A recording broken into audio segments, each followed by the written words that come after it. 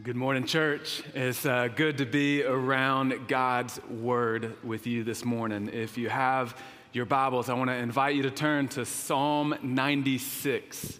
Psalm 96. We're continuing in a sermon series through the Psalms, a psalm for everything.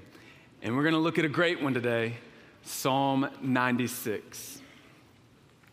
You know, anyone who is around me for any length of time knows how much I love being a dad. I love being a dad. Now, it's not easy, but it's a lot of fun being a dad to 5 rowdy boys. And one of my preferred roles within fatherhood is being a hype dad. A hype dad. Any hype dads in the room? Anybody gathered in with us today? We're hype dads. This is an important role within fatherhood. And to be quite honest with you, I take it very serious. And I have found great success in my role as hype dad.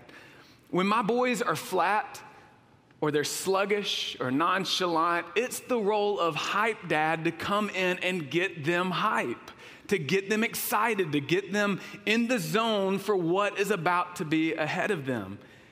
For example, when it's time to clean their rooms. I don't know, your kids might get just really excited about cleaning their rooms. My boys don't, and so there's moaning and groaning, and they're dragging around. Well, no need to fear. Hype dad is here, you know, and it's time for us to get us hype, and we get excited about cleaning our rooms.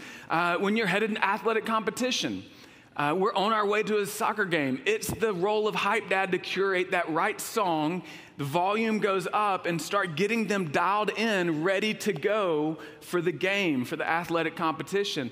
Some of my best work is actually on the way to school. I know we have school starting throughout these days, and kids are going back to school. And when I'm taking my boys to school, you would think that they're lifeless. Literally, the life has left them. They're laying around, they're huffing and puffing, they're staring off into space. Well, don't worry, hype dad is here to get the emotions up, to feel the excitement. When things are flat, I love to get my boys hype.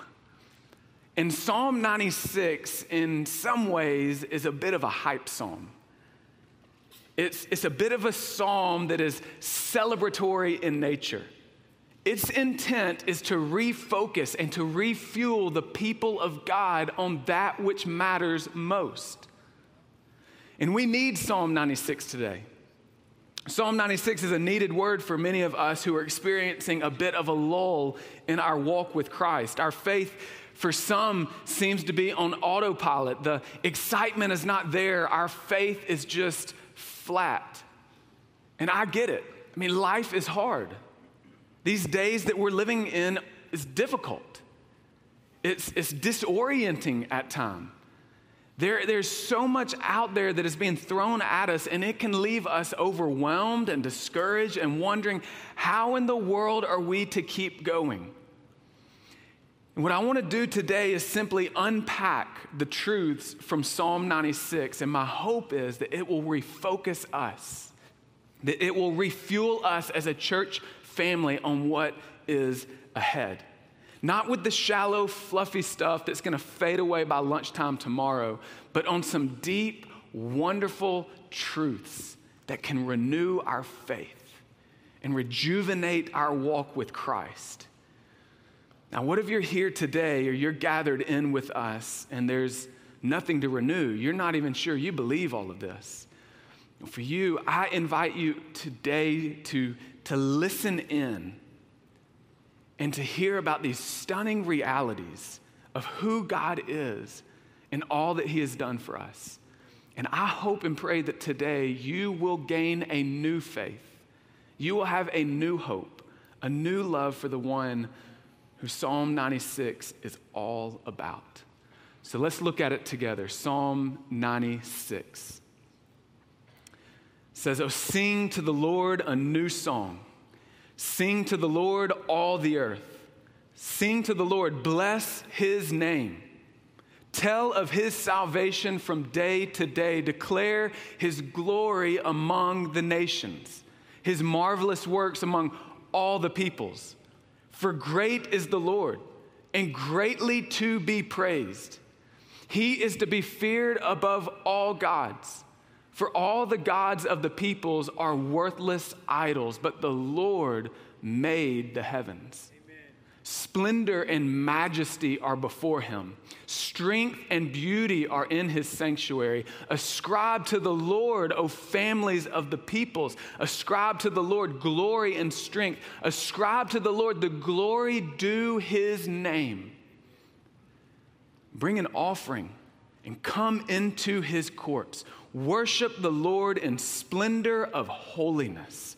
Tremble before him, all the earth. Say among the nations, the Lord reigns. Yes, the world is established. It shall never be moved. He will judge the peoples with equity. Let the heavens be glad and the earth rejoice. Let the sea roar and all that fills it. Let the field exult and everything in it. Then shall all the trees of the forest sing for joy before the Lord, for he comes. He comes to judge the earth. He will judge the world in righteousness and the peoples in his faithfulness. Let's pause now and just pray to this God and ask for his grace as we dive into the word together. God, you are much greater than we even have the capacity to know in this moment. Your works are more marvelous than we could fully comprehend. And for that reason, we want to pause right now before we unpack these truths and pray for your grace in these moments to help me communicate well, to proclaim this word in a way that honors you, God, and that is helpful for everyone who is gathered together. God, we pray, Lord, that you would give each of us ears to hear from your word, ears to really hear from you, and receptive hearts to embrace, not just with our minds, not just with our intellectual capacity, but with our entire being to embrace the spectacular realities of Psalm 96. We pray these things in the worthy name of Jesus. Amen. Amen. So, preliminary words about Psalm 96. The Psalms, some of you might know, are broken into 5 books. Now, this is important. Follow me here. 150 Psalms are broken into 5 different books, and Psalm 96 is situated in the 4th book. In fact, it's in the middle of the 4th book where there's a collection of Psalms, Psalm 93 to 100, that are meant to refocus the people of God to this big, massive reality that the Lord reigns.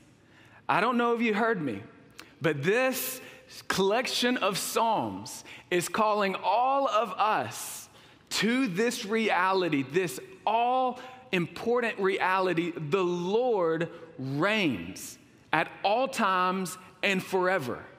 No matter how chaotic your life is, no matter how troubling your life presently is, no matter how disappointing life's present reality is, these Psalms are clearly communicating and calling us to see and to rejoice in and to align our lives with this fact: the Lord reigns. Amen.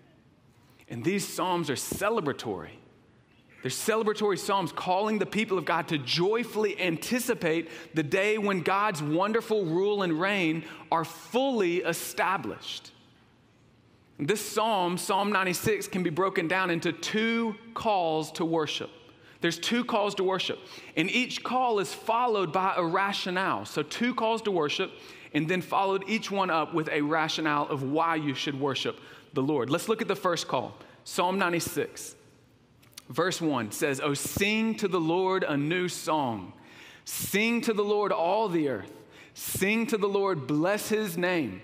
Tell of his salvation from day to day. Declare his glory among the nations, his marvelous works among all the peoples." The first call to worship is we are to sing and declare God's glory. 3 times there's a command: sing to the Lord, sing to the Lord. And in case you didn't get it the first two times, it repeats it the third time. Sing to the Lord. Our faith is a singing faith. All throughout the Word of God, the people of God sing. They sing in peacetime and they sing in wartime. They sing in victory and they sing in defeat. They sing in celebration and they sing in lament. The people of God are to sing to the Lord. Now, many mix things up and equate worship with singing, but worship is much more than music. You see, when we gather together each Sunday in here or in our different locations and we sing songs together, we are worshiping together as a body of believers. But also when we sit under the preaching of the word, when a pastor, a teacher of the word proclaims the word, we are worshiping the Lord together. When we celebrate the Lord's Supper or baptism, again, we're worshiping together. Singing is an aspect of worship, but worship is broader than singing. It's also important to point out that musical worship's purpose is bigger than your personal experience. Musical worship's purpose is bigger than your personal experience. Now, why is that important? Well, if musical worship is all about your personal experience, then I totally understand it becoming about your preferences. And in fact, even becoming optional.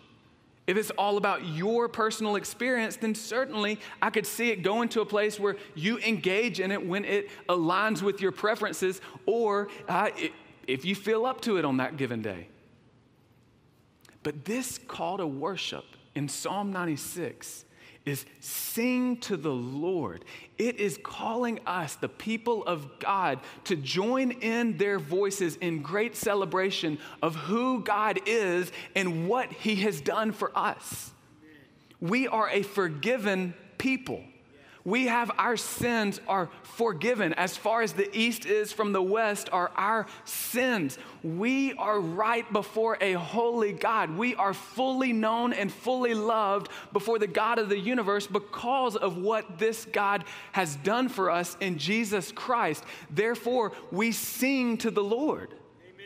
We sing to the Lord. We're reconciled. We have an enduring hope. No matter how difficult this life is, the people of God have an enduring hope. Yes, we live in a broken world and we come in here with real hurts and deep struggle, but we wait eagerly for the day when Jesus returns to make all things right. Amen.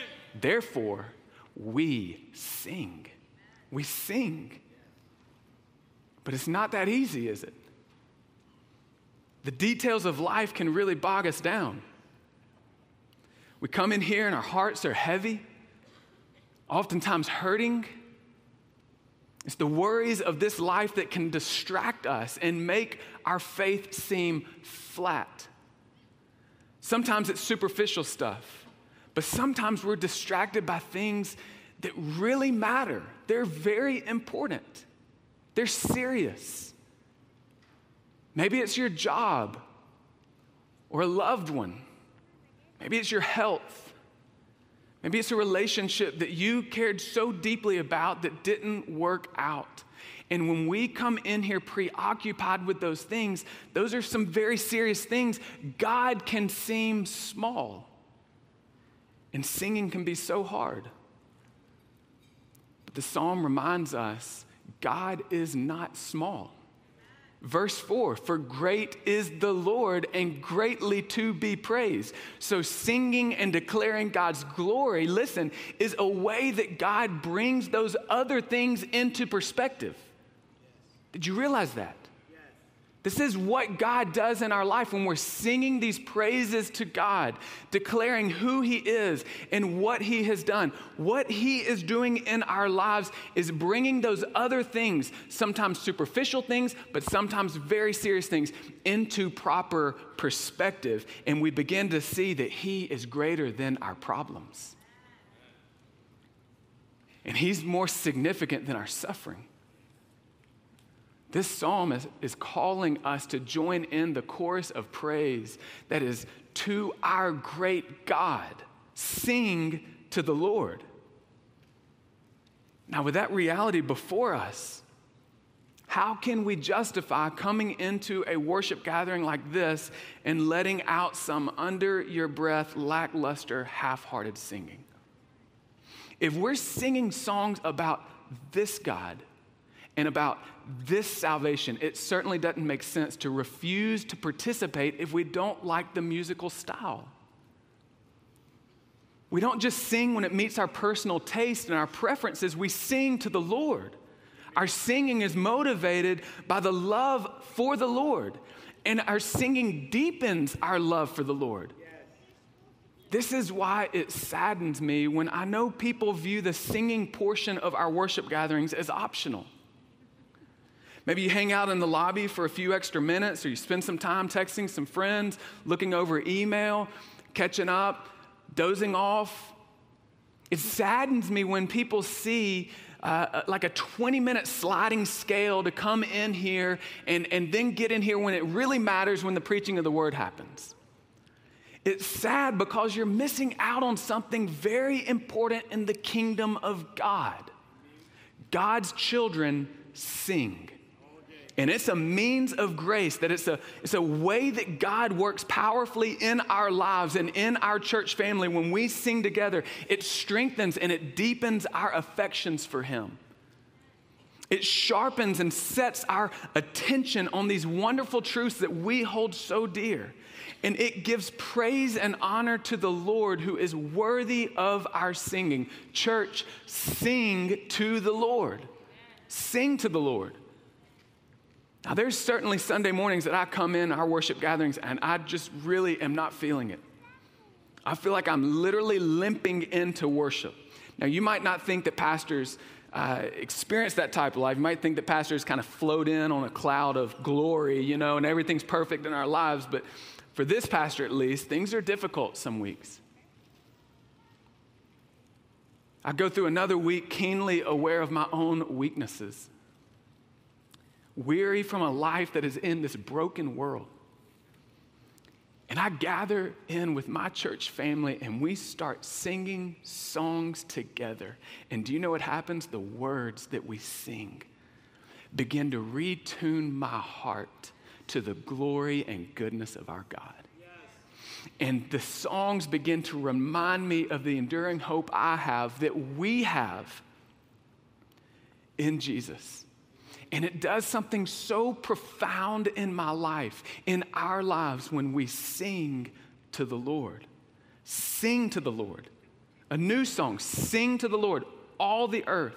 Sing to the Lord, bless His name. You know what is actually surprising about this psalm?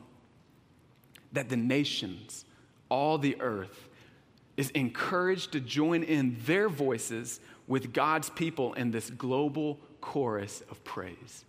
Now, this is shocking, especially if you read through all of the Psalms as we're doing. If you're going to notice the section before this that we're in currently in Psalm 73 through 89, we see the nations are, by and large, described as enemies of the people of God. They're the ones who mock the name of the Lord. The nations are the one who are in opposition. They're the ones who are oppressing. They are the ones who are bowing down to false gods. It's not shocking that God's people are called to worship this God, but it's shocking that the whole earth is called to this. It says it in verse 1, sing to the Lord. Who? All the earth. Verse 3, declare His glory among the nations, His marvelous works among all the peoples. Verse 7, ascribe to the Lord of families of the people glory and strength. In verse 10, say among the nations, the Lord reigns. Some have pointed out that the new song spoken of in verse 1 is new when the earth joins in the singing. When more and more people, more and more nations join in to sing to the Lord, there's a newness of song that occurs. This is what I love about this psalm, because the psalm is refocusing us. It's refocusing our faith on the glory of God among all nations. Among all nations. Our faith is to have the nations in focus. Our worship should have the nations in mind. We're not just commanded to go to some people or to those in close proximity. We are called to go to all nations and communicate the good news. And not just communicate. Did you get Psalm 96? We're called to go and celebrate this God among them.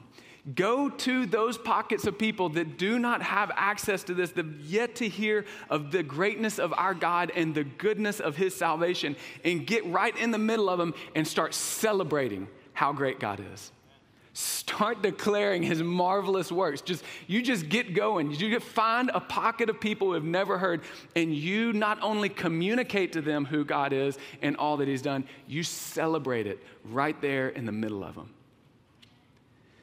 Did you know that there are still many who have not yet heard of this God? There are still so many who have not yet heard of the salvation he offers in Jesus. And that should impact our worship. It should impact our lives as worshipers of this great God. There are many who do not know that he has made a way of salvation for them through the person and work of Jesus.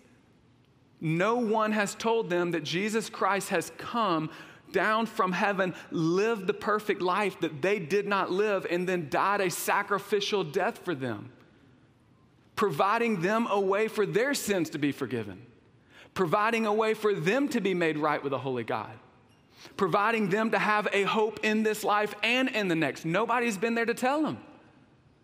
Nobody has been there to celebrate this God and his news of salvation among them. They don't know of his marvelous deeds. The news of his salvation is yet to reach him. That means that there are people who live in places where the good news of Jesus is largely unknown, where there's not a church there that can make him known. And today, over 3 billion people find themselves in this category. Over 7,000 people groups find themselves where many have never even heard of Jesus. Many of them have never had a follower of Jesus celebrate this great God and declare his marvelous deeds among them. And so this Psalm 96 is calling us to sing and declare our great God and what he has done to all nations, to all the peoples. Go and sing and declare that there is a great God who truly is involved in the lives of people, and he alone can save them. Verse 2, tell of his salvation day to day. One author has paraphrased this verse saying, shout the news of his victory from sea to sea. Take the news of his glory to the lost. News of his wonders to one and all. The first call to worship, sing and declare God's glory.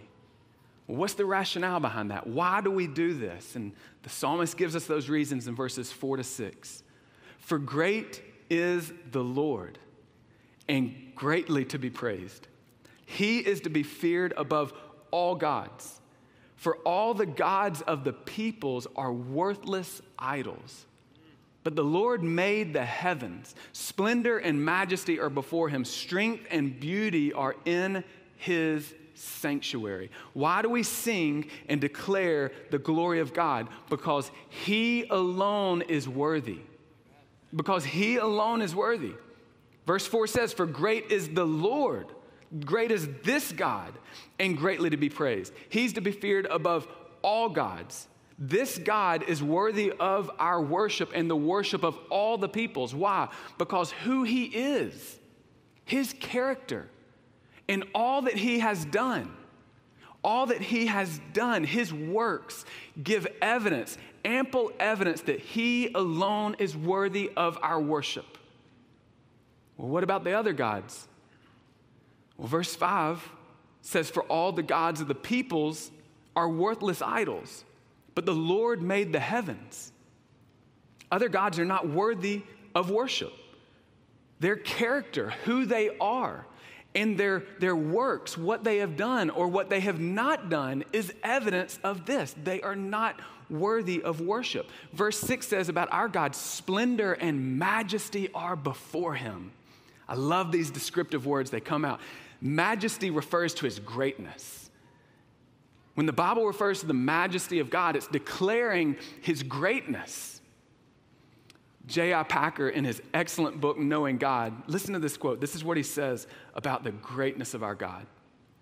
He says, today, vast stress is laid on the thought that God is personal.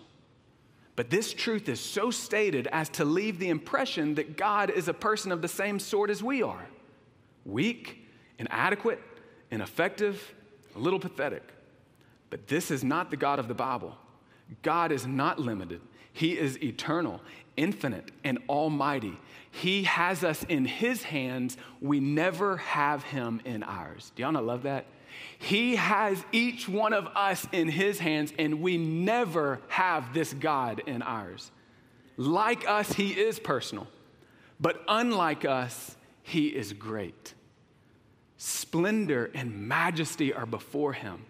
Strength and beauty are in his sanctuary. If you're following along with the Bible reading plan, you saw this mentioned yesterday in Psalm 26, verse 4. One thing I ask, to dwell in the house of the Lord and what? Gaze upon the beauty of the Lord. Are you moved by the beauty of God? Amen. Does it move you when you gaze upon the beauty of God? Do you long for some unhurried time each week to gather together with other children of God and just soak in the beauty of God? Many pursue God to the extent that we find him useful. But this psalmist is calling us to worship God because he's beautiful. Because he's beautiful. Some of you decide on whether or not you're going to go to worship or you're going to engage in this discipleship or this area of the church or this activity based upon how useful is this to me. And the psalmist is saying, this God is beautiful. This God is infinitely beautiful, and we will spend all of eternity gazing on the beauty of this God. He alone is great, and he is altogether good. He is worthy of your worship. Every single one of you, he is worthy of your worship. The first call to worship, declare and sing God's glory. Why do we do this? Because he alone is worthy. The second call to worship starts in verse 7. It says, ascribe to the Lord, O families of the peoples. Ascribe to the Lord glory and strength. Ascribe to the Lord the glory due his name. Bring an offering and come into his courts. Worship the Lord in the splendor of holiness. Tremble before him, all the earth. Say among the nations, the Lord reigns. Yes, the world is established. It shall never be moved. He will judge the peoples with equity. The second call to worship is this. Recognize and give God the glory that is due his name. Notice in verse 7. Notice in verse 8. Ascribe to the Lord what? Glory. Give him glory and strength. Ascribe the glory due his name. The first call to worship was about singing and declaring. Here the call is about recognizing and giving over to God that which is due his name, glory. But what does that mean? We sling that around a lot, and I fear that we're not really confident, not really sure what does it mean for me to give God glory? What does it mean for your life to give God glory? Well, glory is God's radiant beauty. That's one way that it's used in the Bible. It's his supreme importance. Now listen, because I'm going somewhere with this. The glory of God is referring to his supreme value, his supreme importance. The word in the original here in Psalm 96 actually is the word, it can be translated weight. God has weight. He has substance. He's infinitely valuable. So compared to this God, everything else is what? Weightless. Now think about that. Just real quick, make a mental checklist in your own mind right now of the things that are important in your life, the things that you find value in your life. Maybe it's your family or your career, your possessions, your health. These things are important. Your friends, your ambition, your education, your reputation. These things no doubt are important, but compared to God, compared to His supreme value, those things do not have glory. Are you tracking with me? They don't have glory. They're weightless. They're fluff. They will one day be taken away. Only God is supremely valuable. Therefore, listen, if you put weight into anything else above and beyond God, if you invest your life into those things over and above God, your life one day will collapse because those things don't have glory. Your life one day will fail because those things are not able to withstand the weight. They don't have the glory. How do you know when you're putting glory or weight into something?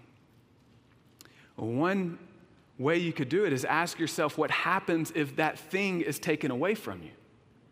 You can tell the worth of something or someone to you by how you feel if you lose it. If it's taken away, certainly you could be sad, you can be hurt, you can be lonely. But if your life is ruined because it's no longer there, if you can't get over the fact that you no longer have it, then you are ascribing glory to something that is not glory. You're putting a level of importance on something that only God deserves. He alone is glorious. He deserves us to glorify Him, to make Him your purpose, your supreme value. That's what verse 5 is saying when it says, all the gods of the peoples are worthless idols. All these other things that you're glorying in, you're putting weight in above this God, they are worthless. They're weightless. That's not just taking a shot at other religions. It's stating the obvious. Only this God has glory. He alone is supremely valuable. Amen. You need to make Him the most important thing in your life, to make Him that which matters most to you. Some of our faiths are flat because God is on a list of things that are important to us. And God doesn't deserve to be on a list. He deserves to be up top. He alone is supremely valuable. He alone has glory. And so this psalm is calling us away from putting weight in those things that do not have glory, and it's calling us to recognize and give God glory. Do you realize that you can believe in God? You can even come in here and sing songs and even hear sermons and engage to some degree in the life of this church and not glorify God. Not be glorying in God because you're putting supreme value into something else. You're putting other things more important than God. And the psalmist is saying, ascribe to the Lord glory. Don't use God to assist in your other areas of life. See God as the most important, the most valuable. Assign Him the top of the list and order your life around His supreme value. He is glorious. So we need to recognize and give God glory that is due His name. Now, why do we do that? Well, it leads to the final point, beginning in verse 11. Let the heavens be glad, let the earth rejoice, let the sea roar and all that fills it, let the field exult and everything in it. Then shall all the trees of the forest sing for joy before the Lord, for He comes. He comes to judge the earth. He will judge the world in righteousness and the peoples in His faithfulness. Why do we recognize and give glory to God that is due His name? Well, here the psalmist says you do that because he comes to judge. Did you get the scene in verses 11 and 12? I mean, try to imagine, what does this scene feel like? What does it sound like? The heavens are glad. The earth is rejoicing. The sea it's just roaring. The sea, everything in it is roaring, and the field is exulting. Everything in it is exulting. Even the trees of the forest are singing for joy before the Lord. This climactic point of worship is happening. Why? Because he comes. Why is the entire creation exploding in worship in verse 11 and 12? Because he comes to judge the earth. He comes to judge the earth. Now, why in the world is there such rejoicing? Why is creation joining in with this anticipation of what God is about to do, and he's coming to judge? The reason is because this king will return. This God who reigns right now, you can mark it down, he will return one day. And when he returns, he will address everything that is wrong. And he will address it with his perfect justice and his perfect righteousness. There will be no looking the other way. There will be nothing left hidden. Everything is exposed and called to account. That is a terrifying thought. To be clear, judgment is a terrifying reality for those who have not experienced the salvation that is referred to in this psalm. If you've not experienced the salvation that the God's people are called to sing about and declare to the nations, then judgment is certainly a terrifying reality for you. Every act of rebellion will be called to account. The Bible could not be clearer that that day of judgment is coming, and it is terrifying to those who are apart from Christ.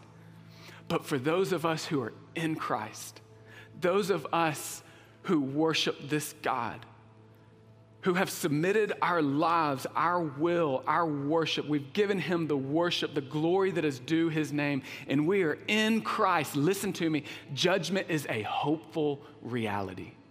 Now, how in the world could that be? How could that be? We will finally and fully be delivered from the bondage of sin. Ultimate deliverance is coming one day for us. And on that day, fields will be exulting, the sea is going to be roaring, trees are going to be singing. On that day, all of our debts will have already been paid by the blood of Jesus. No need to fear. No need to hide in fear. No need to run in shame. Your debts, Christian, have been paid in full. Your shame has been nailed to the cross. The one who knew no sin became sin for you so that you could be the righteousness of God and joyfully anticipate a day of judgment. Amen. Because on that day, we look forward to that day that God will finally and fully and forever establish that which is right. Yes. And we long for that day. He will judge the world in righteousness and the peoples in his faithfulness. Judgment is not a threatening reality for you, Christian. The cross of Jesus Christ paid for your sins in full. You will forever be restored on that day. You will no longer struggle with sin and your weaknesses. Your heart will no longer wander after lesser glories. It will not happen anymore. And on that day, when everything is made right, you will finally experience what it means to be fully alive in Christ. Now that makes sense how this entire book ends in Revelation with Jesus saying, "I'm coming soon." To which John says, "Come, Lord Jesus. Please come back. Come back soon. Do that work. Restore what is broken. Restore these broken bodies and this broken creation into what you rightly created and you redeemed it to be. Living under the gracious, good, and great rule of the Lord. Would you pray with me?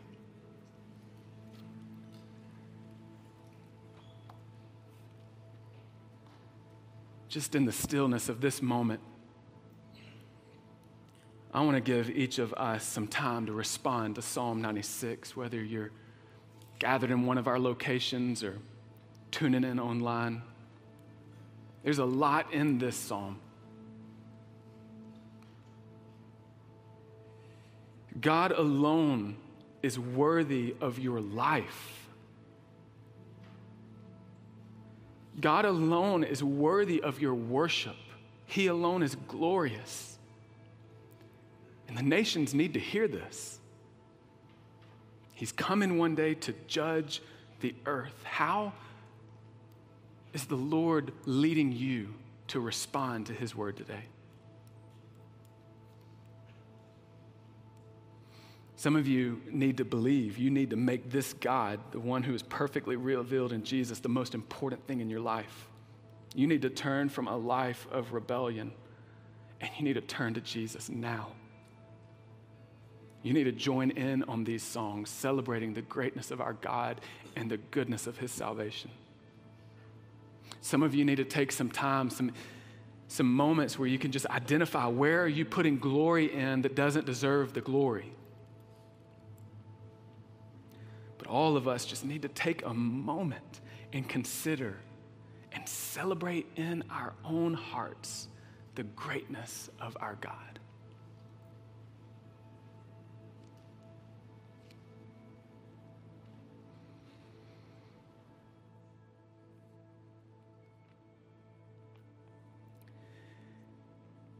God, you alone are great, and you are greatly to be praised.